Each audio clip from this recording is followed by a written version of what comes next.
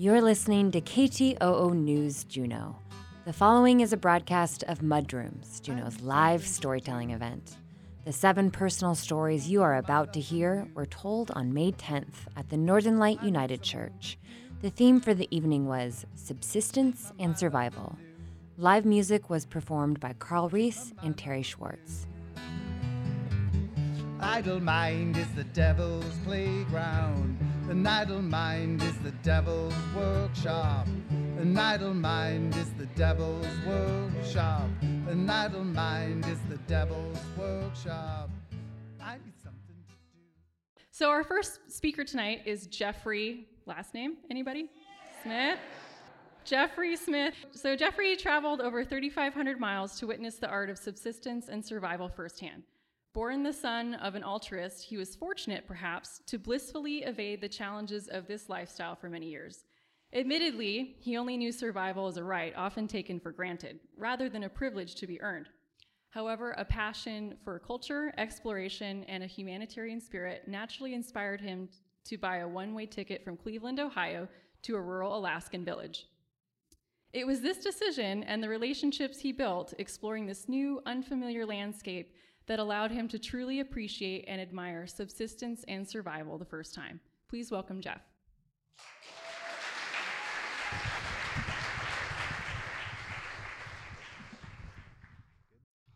Huaka, mandukni jugni yakduguluchi huinga, ichba awa. I just said, hello, my name is Jeff, or Big Eyes, and I'm happy that you're all here to see me tonight. And so you might be wondering how this white guy from Cleveland, Ohio learned how to speak Yupik. So it all began in the spring of 2012 when I was at a job fair at Kent State University. And I'm in a big, long line for a local school district waiting to talk to someone, and I notice a table in the corner. And there's nobody in that line. And there's a nice big sign that says, Teach in Alaska. And so I say, what the hell? And I head over. And somewhere in between learning about honey buckets and a place with no roads, I score an interview for later that night. And it goes really well. And then 2 days later, I have an interview with the assistant superintendent. And that goes really well. And an hour after that interview, I get a call to become the next 7th grade teacher in Tuntatuliak, Alaska. Besides thinking that was fast, I thought, I bet they offered this job to any idiot willing to take it. Turns out I was their idiot. And so that's how I ended up in Tuntatuliak, Alaska, and how I learned a little bit of the Yupik language. But as you can imagine, growing up in Cleveland, life is a little bit different in Tuntatuliak. So, but I kind of have the mentality, when in Tuntatuliak, do as the Yupiks do. So when my good friend Iluk Pavela invited me to go bird hunting in the spring of my first year, I jumped at the opportunity. So it was a Sunday, maybe about 8 in the morning when I show up at Iluk's house. And I'm amazed at all the stuff that he's bringing with us. Just, of course, there's the essentials, but he's bringing all this stuff and all this food. He's packing coffee and dry fish and a guduk and crackers and sandwiches and Spam and Vienna sausages. So besides wondering why anyone in their right mind would ever want to eat Spam or Vienna sausages, I was wondering why we needed all this stuff. We're only going on a day trip. But anyway, we throw it all in the boat, and we head downriver, south towards the coast of the Bering Sea to this spot that Iluk really likes to hunt at. And so we pull up on shore. It's high tide at the time, and we anchor the boat. We wade in and we go not too far in, but we gather some wood on our way and we build a blind, right? This is my first time hunting, never shot a gun. And so he gave me a little bit of background. We're out there, it's a beautiful day. Within the first half hour, we see a flock of geese on the horizon. And so we crouch deep into the blind. Iluk pulls his hands up to his mouth to make a bird call. Thank you. And sure enough, a bird turns and heads towards us. And so I'm getting all excited. I'm crouched, this is my first time out there. And I'm leaning, it's coming, it's getting over us. And all of a sudden, Iluk goes, Umpy, shoot! Hurry up, shoot. And so I lean back and fall directly on my ass from the force of the 12 gauge. Yeah, I learned my lesson the hard way. But I got better as the day went on, and we ended up maybe with 15 geese, a swan, and a crane by the end of the day for him to bring back to his family. And so we walked back to the boat, towards the end of the day, maybe 12 hours of hunting, By the time we get back, the tide was way out during the day, and we have maybe 10 minutes, we assume, until the water's high enough to catch us so we can go. And so we're just chatting it up when all of a sudden, kind of jumps up with this huge sense of urgency. And I'm like, what's wrong? And he said, we have to get the boat in the water. The water has started to go back the other way, and it hasn't caught our boat yet. And so we start pushing and pushing and pushing. And so we soon realize we are stuck for the evening. And so I look and I ask him, what the hell do we do now? And he said, you go get some wood and I'll build a shelter. And so I walk back to the blind and get the wood that we had brought over there. And by the time I get back, Iluk has already assembled a little shelter in the boat with the oars and a tarp and some string. And you can imagine by that time we had worked up quite an appetite from hunting all day and from getting prepped to stay overnight. And so we get the fire going, and sure enough, fire-roasted Spam and Vienna sausages were on the menu for that night. And I will never forget how delicious and satisfying those flavor-packed mystery meats were that night. It really kind of pushed me through the 35-degree night in the boat. By morning, maybe around 9 a.m. or so, the tide had come up and picked up the boat, and we were able to start heading back to Tønt.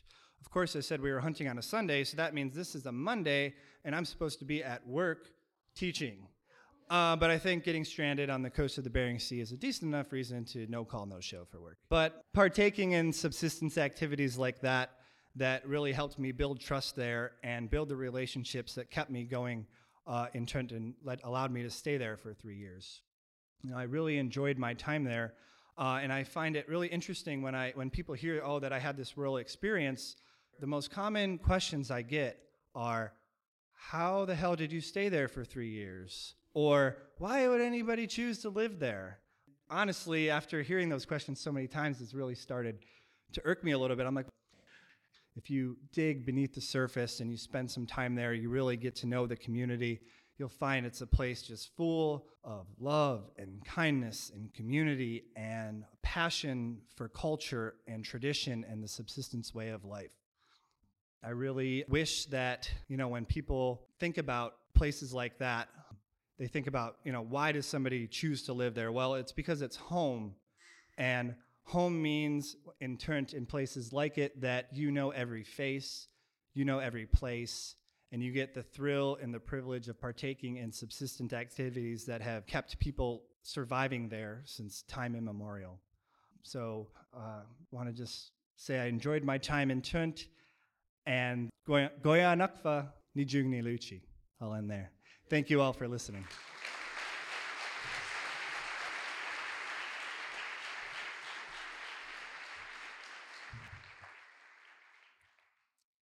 Our next speaker is Bob Pielokowski. Smith, also known as Bob Smith. Many of you might recognize Bob from the CBJ Household Hazardous Waste Station he ran 2 years ago. There, he knows he enlightened your load, bringing you much happiness, however temporary. He wants again to thank those citizens who brightened his day with no longer needed treasures he recycled onto others here and around Alaska. Living life with zest, Bob has had many roles from dad and husband to trapper to scientist to law enforcement to builder, plus many, many more. What brings him here today is a story from one of his favorite lives when he and his lovely wife Sylvia lived a subsistence lifestyle 90 air miles from any road located just west of McKinley Park. Bob admits you should check with Sylvia after the talk if you want to find out what really happened. Please welcome Bob Smith.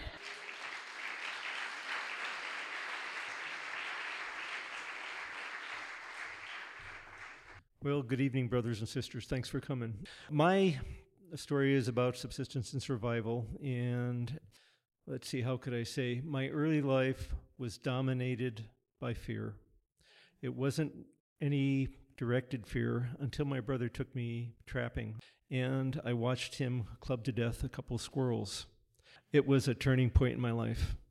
I held the squirrels, and I wondered, what is this thing called life that could leave so easily. There was no difference in life between me and the squirrel or between me and the tree, and it was suddenly gone, and I put a name to my fear. That was a fear of death. I was only 8 years old, but somehow at that point, I understood that in order to live, other critters had to die, and I felt I had to take responsibility for those lives that I took. So I started living subsistence in a big hardware city back east. I trapped the parks. I trapped the streams and the rivers where most people didn't know there was any game around, but there was lots. I was in nature too. I saw beauty all around me, more so than I saw in the factories and in the housing developments or the projects. I learned a lot about animals. I had to be observant. Trapping in the parks was not legal, so I had to watch out for the park rangers and the other predators that frequented the parks. I became hypervigilant. I learned to run. I was never caught, but I think I was really lucky. I just did this subsistence, from a neophyte till I got better and better at it, going all the way up to foxes. It's amazing what's in parks. At 17, I decided subsistence was the only thing I could do, along maybe with studying wildlife, and my parents bought me a one-way ticket to Alaska. I bless them for it. I studied wildlife and fisheries at the university, and I had a lot of great jobs. Some of you folks that have been around for a while might have seen The Wolfmen by Wolper or Bill Bird's Animal World. I was in both of those, working on Dall sheep and wolves. But I didn't want to become a biologist, and I had met my lovely wife, and she wanted to go out into the woods too. The native land claims had just been settled. This was pre-pipeline Alaska, so it was really a different world. And we claimed land as soon as land became available, and it was at the west end of Mount McKinley Park, which was very isolated at the time. It was a short time later, we flew out there in a Super Cub, landed on a gravel bar, cleared the rocks and the logs. We had everything we owned in the world and everything we felt we needed. And we started living subsistence, embracing the earth. Didn't know very much. Nature was my mentor. I didn't have many people helping me out. I had the book, How to Build Your Home in the Woods by Bradford Anger, but our cabin the first year was sometimes 40 below in the morning after a night without a wood stove going. That first winter, a friend landed a plane, or tried to land a plane on an airstrip. Or he actually landed okay. It was taking off that he landed in a river, so we were in a river at 20 below pulling the plane out. I once shot a moose in my underwear. It wasn't in my underwear, and I didn't plan to be in my underwear, but it came by early in the morning, and Sylvia and I both ran out there, and we had our winter meet. So we had adventures. It was wonderful. Hey, and we've been together 45 years, and Sylvia, I love you so much. I was out there for about 14 years, and Sylvia a year or two less. We were in our cabin baking some bread one October. It was the 3rd October. And our cabin, though still rustic, was now warm, and Sylvia made the best bread. It was starting to smell really good. We had the door cracked because the cabin was hot. And our dog, we had a Karelian bear dog from Finland. This was one of the famous Karelians that was responsible for, or certainly in helping Finland stop Russia from taking over the country. He was an incredible dog, a dog for all seasons. He got in a fight with the Wolverine. He only weighed 30 pounds, and he bested the Wolverine. He chased grizzlies away from the house. He brought in moose just because he liked to eat meat. And wherever he went, he made friends. Anyway, he burst out the door barking. And we thought, great. It was a couple inches of snow outside, about 20 degrees. We were going to get a moose. And so we ran to the river, we were on a point in the river. And when we got down there, he wasn't around. So we walked back to the cabin to go out the trail back in the forest where Chaco was barking. And I realized, looking at the rifle, I didn't have any ammo. So we went to the house, got some ammo. Then, again, I had a lot to learn, So we went back there, and in most interior places, the trees are really thick along the river. Then there's some tussocks, and then if there's any hills, there's more trees. So we went back there. The sun had actually set, and I thought to myself, I am not going to be able to shoot with my sights, but I was confident enough that I could shoot along the barrel. Chaco was barking like a crazy dog in one spot. Chaco's approach to life was charge them and they scatter. He was not charging. We couldn't figure out what was going on. We got over to him to within about 15 feet of him, and Sylvia and I were talking to each other saying, what is going on? I don't see any moose tracks. I don't see any moose. When suddenly the whole hillside was covered with wolves coming at us. It was only about 30 or 40 feet away. Now, I worked wolves with Gordon Haber in McKinley Park. I am not afraid of wolves, and I've seen a number of attacks, and I immediately thought, this is a predatory attack. Freeze frame. The whole thing only took 2 seconds. This is going to take a lot longer to tell, but hopefully less than my 7 minutes. Okay.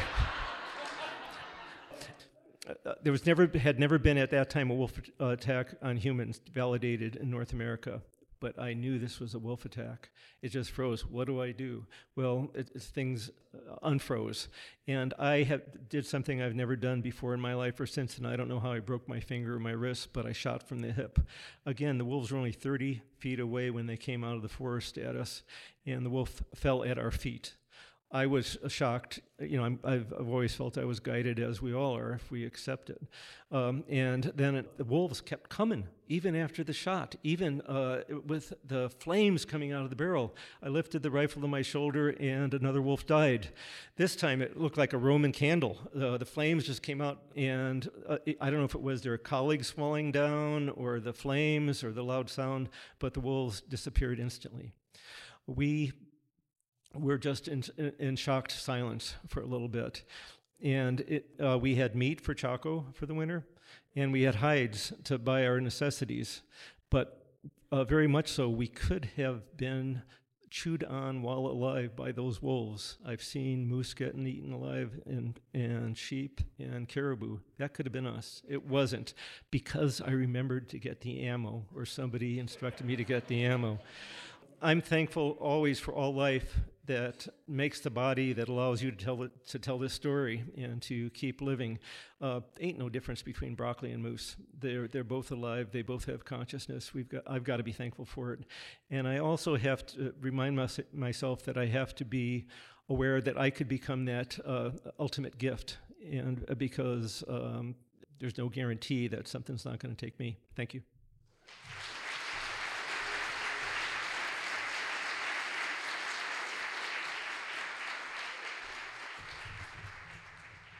Our third speaker this evening is Jonathan Smith. Jonathan Smith, known to many as Mr. Smith, that hard-ass science teacher from JDHS, has lived in Alaska since 1985.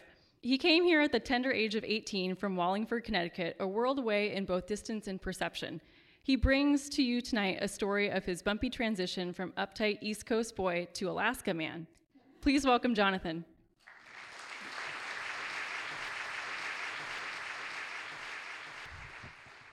I was brought up in Wallingford, Connecticut, halfway between New York City and Boston, and I was kind of a nature lover. I did everything I could. I joined the Boy Scouts, I went hiking, I canoed, but I was never more than half a mile from a road or a house.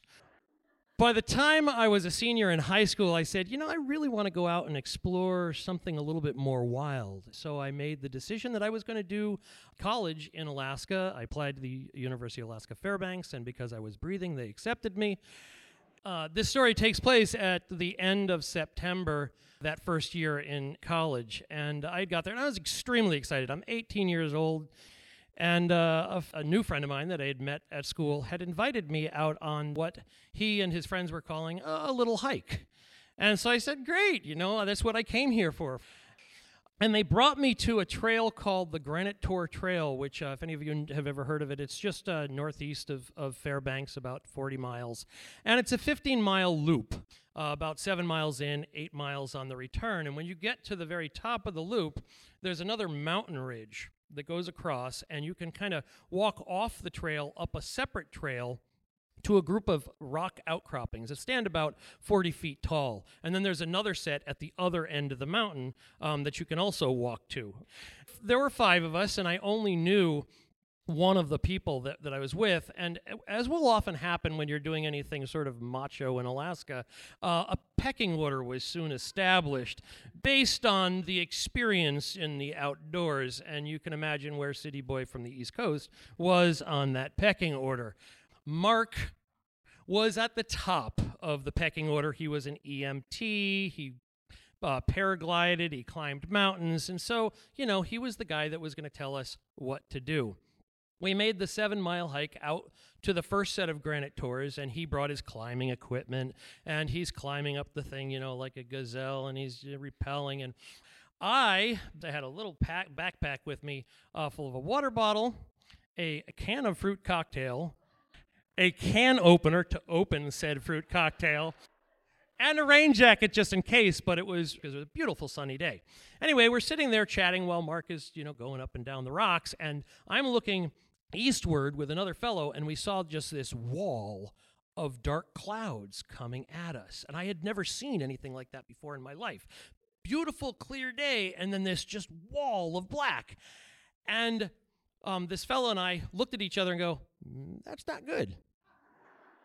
And so we're like, hey, Mark, look. And Mark goes, oh, yeah. And then he just kept on climbing. And so finally we said, shouldn't we get going?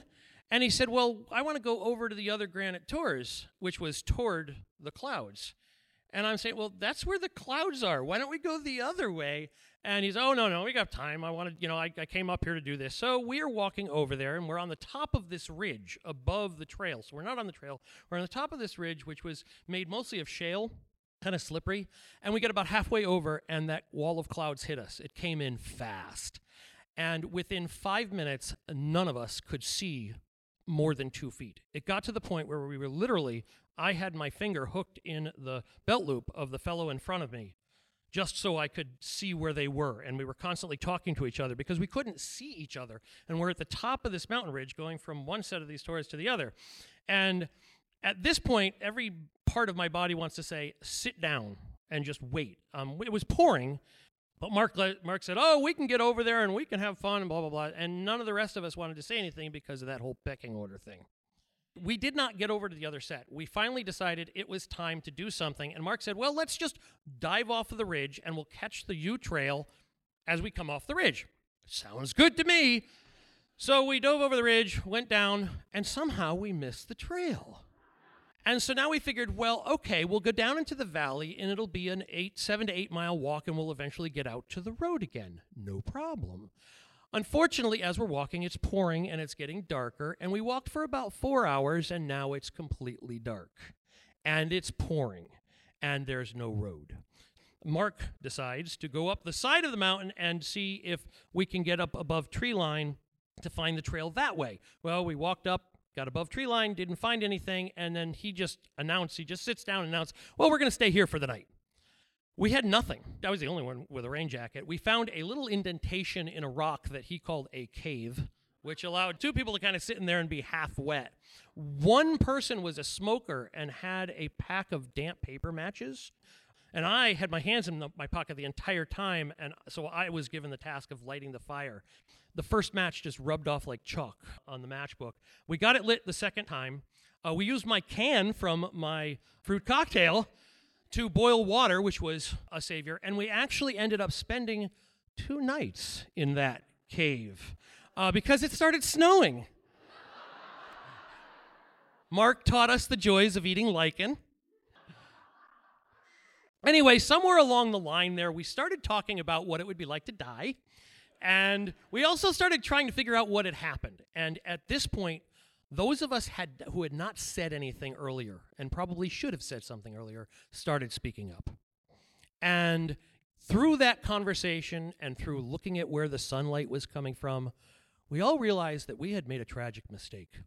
When we were on the top of that ridge, and to this day, I am still amazed that we did this. We were walking from one set of tours to the other. Somehow we all 5 of us got turned around, and when we dropped off the ridge, we went the wrong way. And we walked 8 miles into nowhere. So Mark, once he got that idea, once he accepted that idea as his own, he said, all right, this is what we're going to do. The weakest of you are going to stay here, and I'm going to take this guy, the other strong guy in the back, and we're going to go out and we're going to find help. And so we were left behind. We let him take the last match. And the rest of us just sat there going, okay, well, how long can you live with water and lichen? Oddly enough, it turned out that We were right. On their way out, they found the Granite Tours again. The fellow he took with him broke his leg up there on the Granite Tours. Mark started running down the trail once he found it, ran into a guy on a four-wheeler. They got out to the main road fairly quickly, flagged down a truck with a CB. They CB'd into Fairbanks. And I'm sitting there in this, makeshift little hovel that we were in, and the sun had just come out. And I'm thinking, oh, this isn't so bad.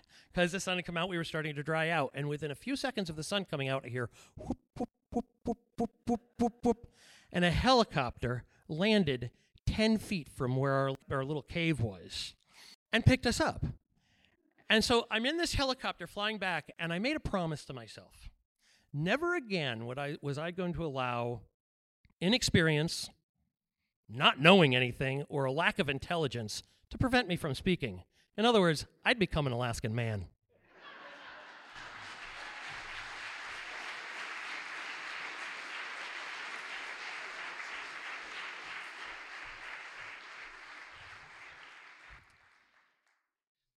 Our next speaker is Jenny Smith.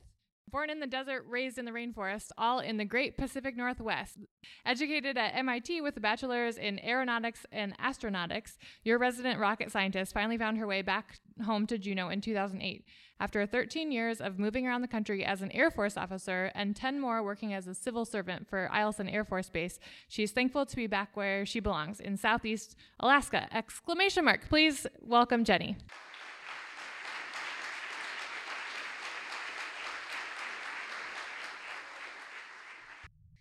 All right, 2010. In our family, 2010 means the year of camping. So we kind of came out of 2009 in a deepening financial crisis. We'd moved back to Juneau just the year before. We're paying a pretty penny for rent and still owned a house in North Pole that we're also paying for. That was empty. We were trying to sell it. We'd had a renter. The renter had moved out, and there we were, going down $1,000 a month in the hole. So our savings was pretty well depleted. My credit cards were pretty well maxed. And along about Christmas time, my oldest son called home and said, "Mom, I need some help. I'm trying to get in a place." He was down in the lower 48. And I thought, well, I can just squeak through. I'll help him out. And the next paycheck, I'll fill that oil tank in North Pole. So that's what I did. Turns out I was like a day late and about $500 short. And our house froze solid in the minus 40 degree weather in North Pole. So we start off 2010, and I'm thinking, what else could possibly go wrong? Well, long about February, we found out. So our landlord called up, and apparently he was going through some tough times too, breaking up, and needed the house back. So he had to move back into our house we were living in, and we had to move out. So we had till the end of March to move out. So, what do you do when you're broke? You got 3 kids, and you got to move out. You look for some friends. So lucky for us, a dear old friend let us move into her house for a while. Her kids were all grown and gone, and we could stay there at least through the end of the school year, which was a great help. Then she was booked solid with company all summer long. So I thought, that's okay, right? Plan B would be to send the kids to their father, and I could rough it. I could live in my car. I could do anything by myself, right?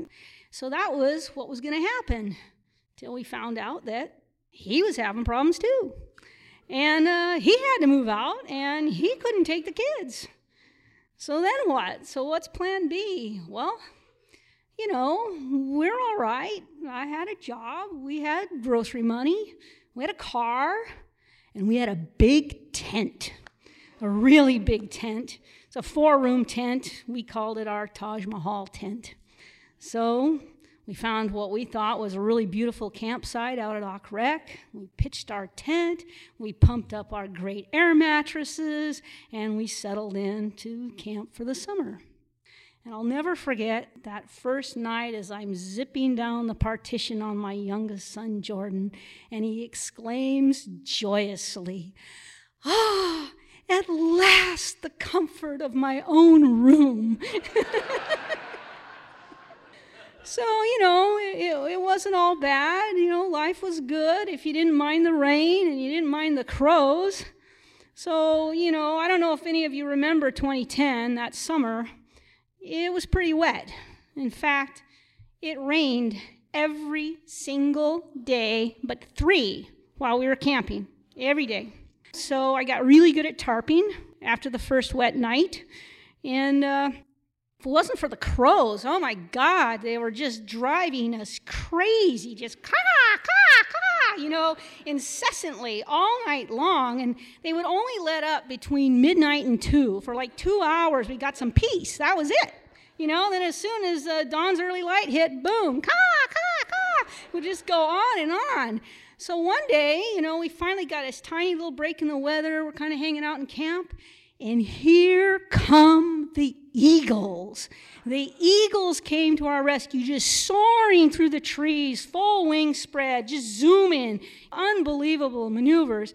And the first eagle goes right through the crows, and they all go right after it, just chasing off this eagle, the whole colony, And then here comes Mom or Dad and Junior crashing into the tree like George of the Jungle, And they go and they start attacking the crow's nests. Just snap, crack, breaking branches, throwing down these nests, throwing them over a cliff. I didn't see them get anything, but they were just breaking down all the nests. So after 3 days of eagle training, 3 days of raids, it was quiet. It was as if the eagles were just saying, just shut the heck up. They were just as frustrated as we are. So being that the camps only allow you to stay 2 weeks, we had to move. So we moved. We went over to Mendenhall Lake, which was much cooler. Camping by a giant ice box is a little cooler. They did have showers, nice hot showers, in a cinder block cement floor building. So as soon as you got out of the shower, no heat, kind of shake yourself dry and get the heck on out of there. Saw another little cool piece of nature while we were there. I saw these ducks, these mallards coming out of the lake and up through the woods over this little hill. I'm like, what the heck are the ducks doing in the woods? They're picking berries. They're picking blueberries. Who knew, right?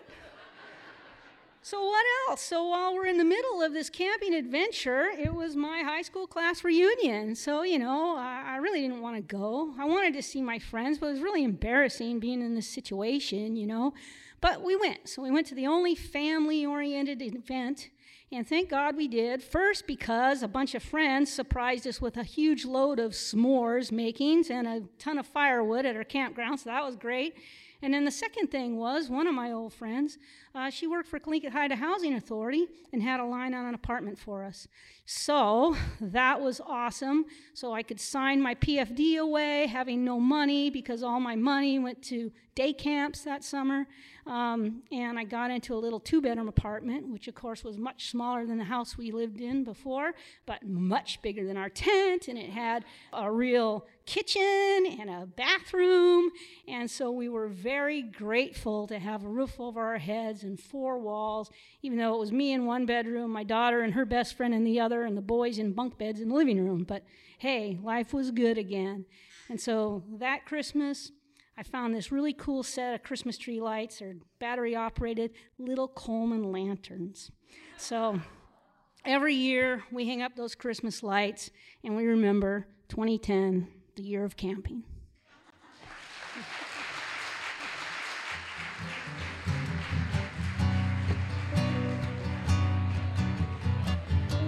The poets speak of how Poncho fell, and now left is living in a cheap hotel, and the desert's quiet and Cleveland's cold. You are listening to a recording of Mudrooms, Juneau's live storytelling event on KTOO News Juneau.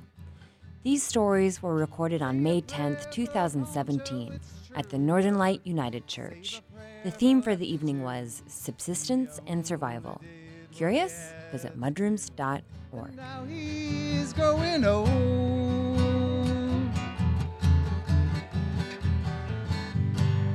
Some old gray federalists still say you could have had him any day.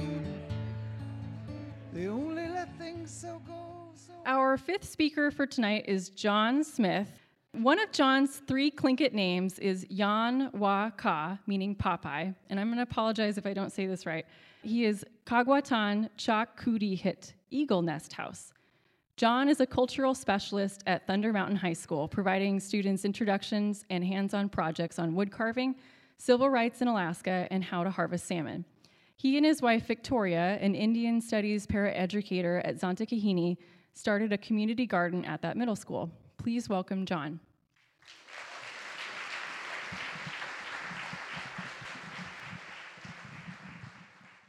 Wasayeti, how are you? Yake Exetini Yagagi. It's good to see you guys today. Gunesh Chish Hati Hadi. Thank you all for being here. It's good to see your faces. And I want to give a great honor to my father. His name is John Smith Jr. He was a military man, and he worked right at the Federal Building. He was in the Korean and World Wars, and he was honored at a Purple Heart. So I want to honor him right now for the things he did for me and all the tools that he prepared for me for what was to happen to me later on, and you'll understand in the story. My father is an African American, and so are my sisters. So the color they look at just like this here. So don't take offense, and I'm not here to offend anybody. My mother is Pauline Abbott, and comes from honorable people. You know, her mom was Edna, then Paulina Lena Paul, then Martha Jack, which is the caretaker or the owners. If you look at the history of Haynes, that Yaquan, that was our family, where our history comes from. Well, with that to say, you know, as a young man, my mom and dad were separated. And of course, my mom, she's Tlingit, and you know, the history, she went through historical trauma, so she did a lot of drinking. And as a young man, I got hurt, and then my mom and them got separated. You know, and everything's fine. I had surgery later on in life where my teeth and stuff wasn't growing back, but I'm okay, and no offense to my mom because I understand her trauma.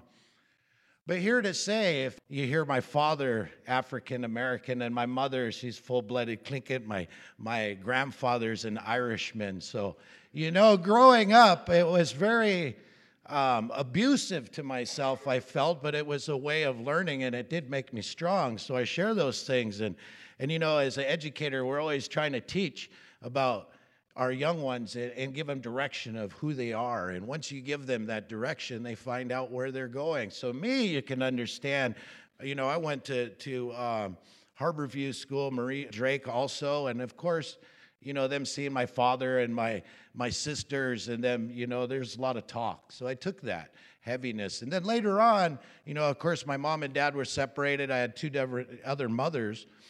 Pretty soon, my dad gets cancer, so we end up in San Diego with doctors. He passes away. You know, he's an honorable man, so they buried him where they handed me his flag and everything, which was great. So, you know, growing up, he taught me how to keep clean, how to wash myself, and all those things. You know, of course, I didn't know my Tlingit culture because I didn't live with my mom.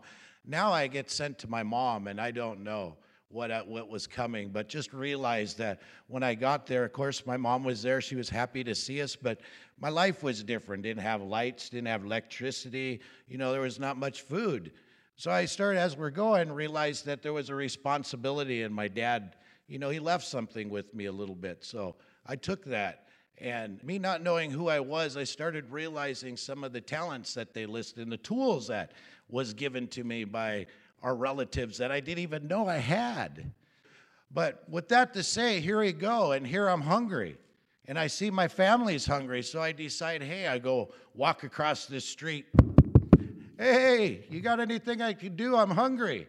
So then it started this route that I had where after I got done chopping wood there, she said, oh, stop down over there. They want you to do here. So then I started getting these routes where I was getting a little bit of money. So that was bringing food into the house. You know, but then I found my grandpa's gaff hook, and it was broke. And I didn't know nothing about fishing or hunting or being out in the wilderness. So I took that gaff hook, cleaned it up, and I got my little brother. So me and Daryl, he's younger than me, and we decided, hey, we're going to go fishing. Oh, great. So off we go. We go down, and, you know, and we're doing this because we're hungry. Not just because we have to or we're going to have fun. But as we're going there, we go all the way out to Gartini Creek, and then we pass the pond where all the kids are playing in, and we got to go get some fish. So we go over and we start to put things together. I had a little pocket knife and that gaff hook, so I made a long stick, and of course, I'm trying to gaff the fish, and it wasn't working. And then I seen this long log sitting out there, so I walked out and noticed that all the fish were down there.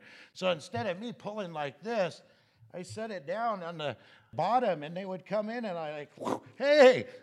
I threw it to my brother. My brother cleaned it up. Pretty soon we had 5, 6 dog salmon, a couple trout. We had a steelhead there, so we were pretty happy. And then all of a sudden my brother comes running across, about wipes me out, and he goes, a bear. And so as we're sitting there, the bear is just right on the log. We're in the water here. We're just right out in the middle. And I just stepped over and I just started talking to him like he was a person. And of course, he just looked at me and he looked at the fish. And I said, hey, you can take it if you'd like. You know, I just need a few. And of course, he just looked at me and doop-de-doo, took off. So we were like, hey, it's time to go. So we finish cleaning and we leave all the heads. We take the long staff, we stick it through all the heads, and we're walking, and we're like just cruising along, and my brother back there.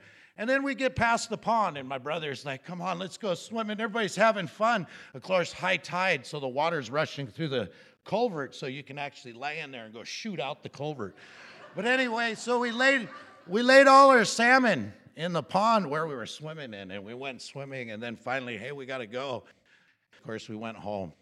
And we started cutting up the fish. And of course, all the salmon, we put it away in that. That night, the door, someone knocks on the door, you know, and I'm like with my mom, and they say, hey, you know, how you doing, Pauline? It's like, oh, you guys want to come in and stay? No, we're okay. Because she always invites anybody that wanted in the evening to come for a place. She'd open the door, and then they would leave next morning.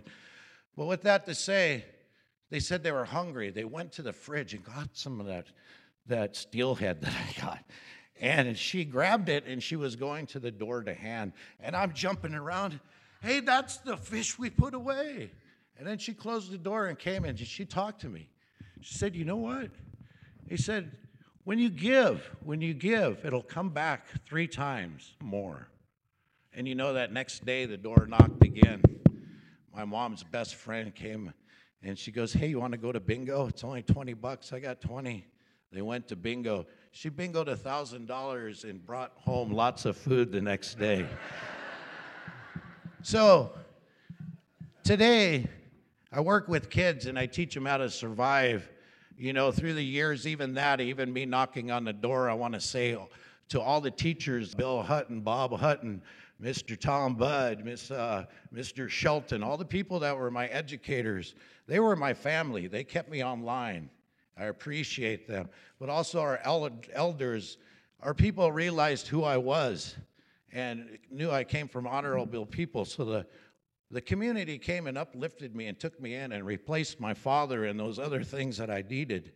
And, you know, so that's why I do what I do today, is because all the gifts that was given to me. But I want to thank all those people and every one of you and all the people that are part of my life for giving me all these tools. Ganesh Chish, Ganesh Chish,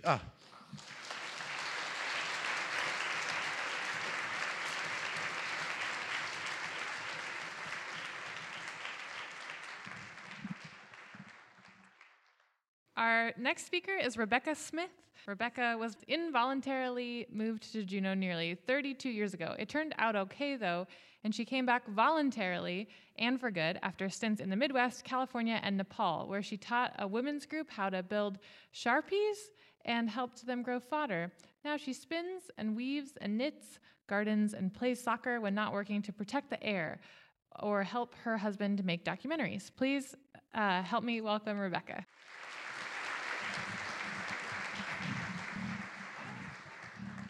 So in 2012, my dear friend Jesse drew a caribou permit on the Kenai Peninsula and needed a hunting partner.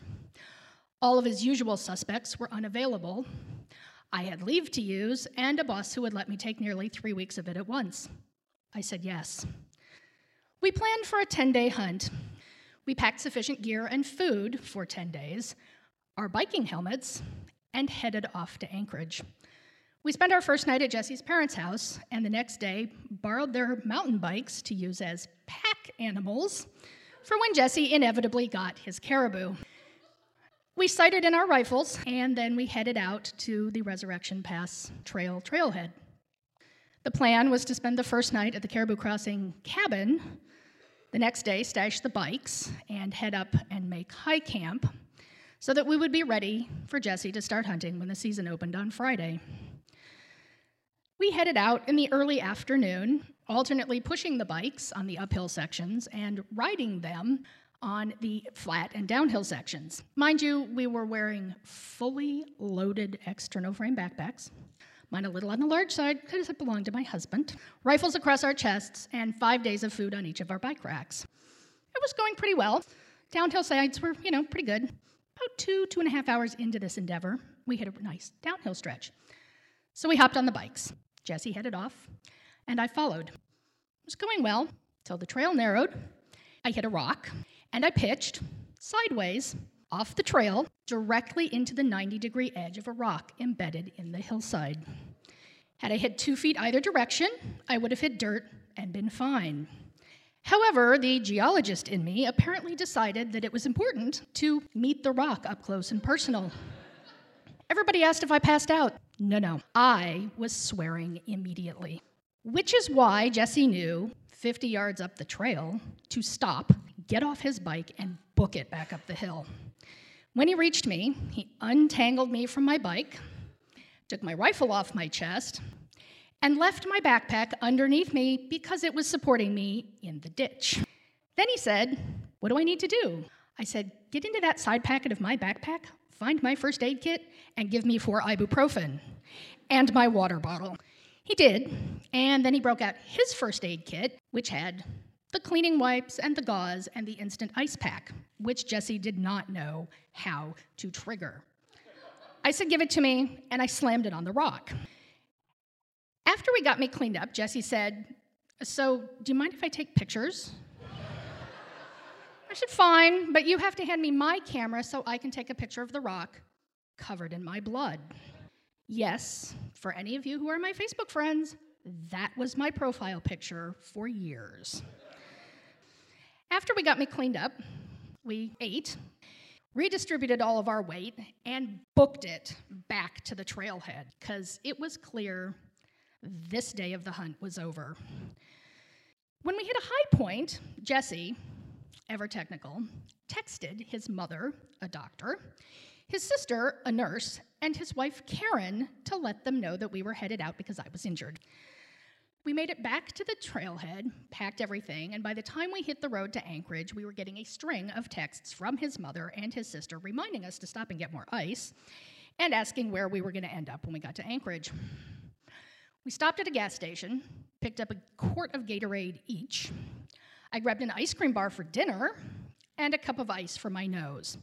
Always carry Ziplocs. They're really useful. And at that point, we decided maybe we should call Karen and have her call my husband, Damon, to let him know what was going on. Shortly thereafter, we get a call back from Karen who said, "You might want to just call Damon directly." Oh, yeah, duh. So I called, let him know what was up, let him know we were on our way to Anchorage. Damon is happy to tell anyone that his first thought when Karen called was, what is so bad that Jesse is taking Becca to the hospital? Followed very quickly thereafter by, what's not so bad that it's Jesse taking Becca to the hospital and not mountain rescue? We made it to Anchorage to have a fun 4-hour visit to the ER, where the nurse gave me more Advil after he let me clean up my nose, and the doctor poked both sides of my nose, one side of which went crunch. And then she sent me to get a CAT scan. And yes, indeed, my nose was broken, both sides. We spent a day in Anchorage figuring out whether I was capable of still being a hunting partner, and decided I should probably bail. Jesse managed to figure out a way to go on day hunts and get his caribou, but that's his story for another day. I made it home with fish for Jesse and his girls, and both Damon and Karen said, "You don't look nearly as bad as we thought you were going to." I spent the rest of my 2 weeks of vacation documenting my daily recovery and making jam from all the fruit in my freezer in case Jesse needed a lot of freezer space for his caribou. However, Jesse made it back the following week with a caribou and gifted me some. We're still great friend family, but he hasn't asked me to go on another hunt with him. I'm not sure I blame him. All stories have lessons. My lessons from this story of subsistence and survival: always wear your bike helmet when you're biking. It saved my life, or at the very least, it saved my eyes, because I hit the rock here. After it hit my helmet, it sliced open my nose and broke both sides of my nose. Secondly, in case of emergency, accident, or injury, always call all the spouses of everyone involved. This is not the time nor the place to play a game of telephone. And thirdly, deeply treasure the friend who will gift you part of the bounty of his hunt, even if you completely screw up the initial plans.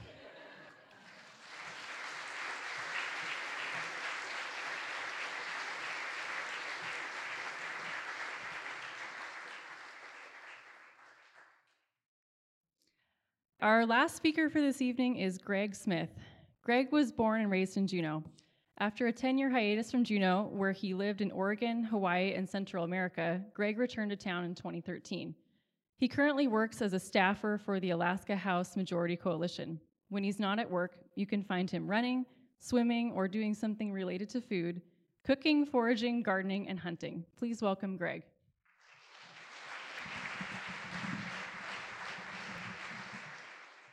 Thank you. So this last year, I went to my first trip to Asia, to the Philippines. Super excited, beautiful place, heard about great beaches and really friendly. And also it was a chance to connect with a place that has a strong connection to Juneau. And so as I was kind of planning my trip and figuring out where I wanted to go and looking at pictures and all this stuff, one thing I got really excited was, how many miles can I get on this trip? You know, it's like a third of the way around the world. And so I spent hours trying to like figure this out and get like the perfect blend of like cost and convenience and mileage, you know? So I finally found this trip, this ticket, Juneau to Seattle, Seattle, Dallas, Fort Worth, change to American there, fly to Hong Kong, and then go to Manila on like a regional carrier. So a few days before, I'm packing and everything, and had gotten out my camping backpack and my hunting backpack. And so a little step back. So I just started hunting a couple of years ago.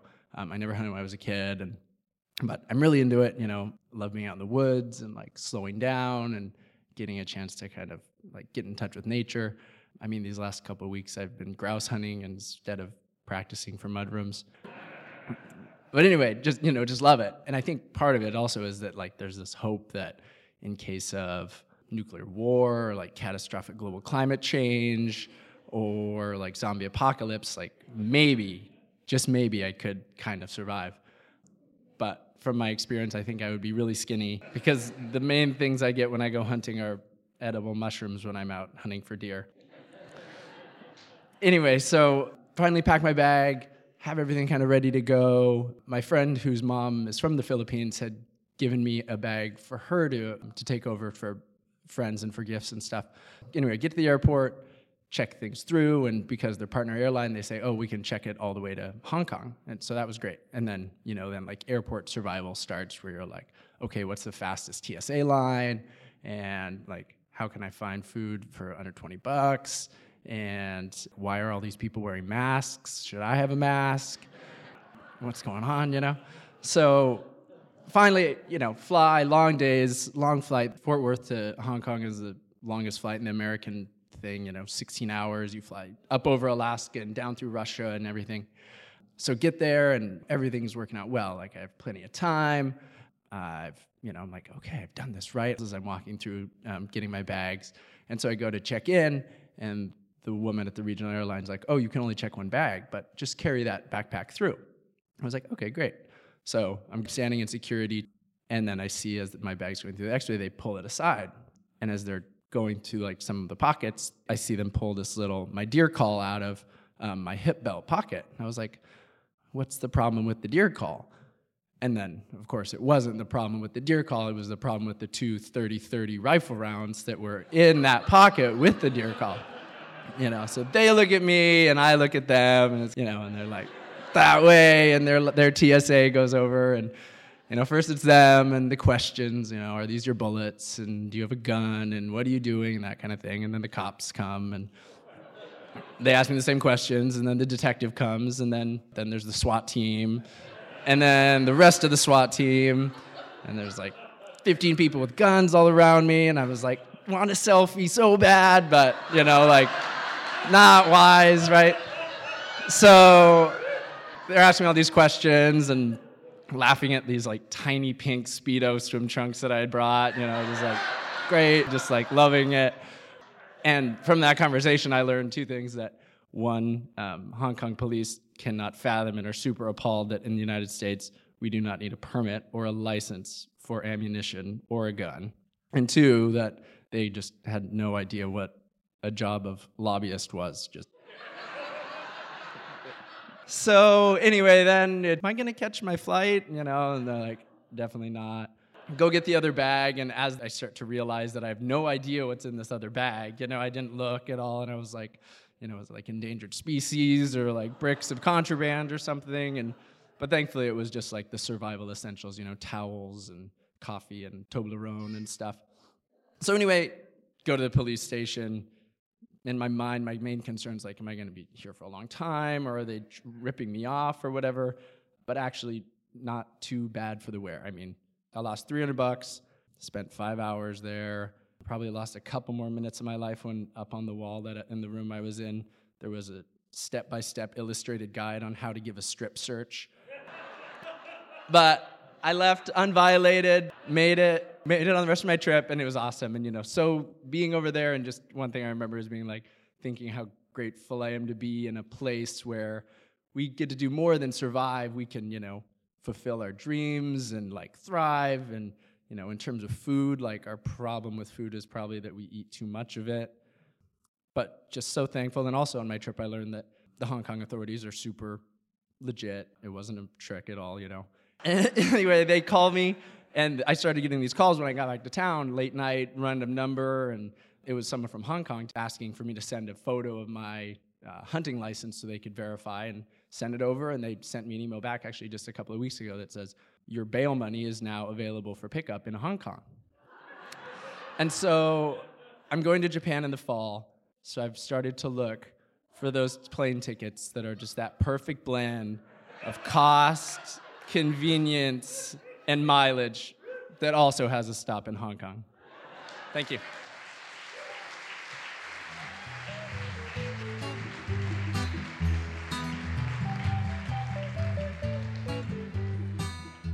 This is KTOO News Juneau 104.3 FM.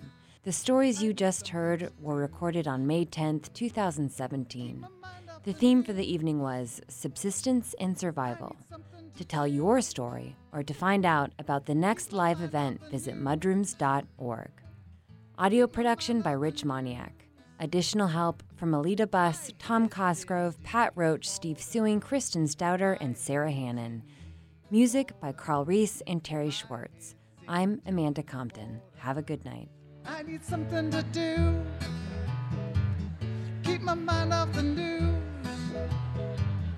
Keep my mind off the news.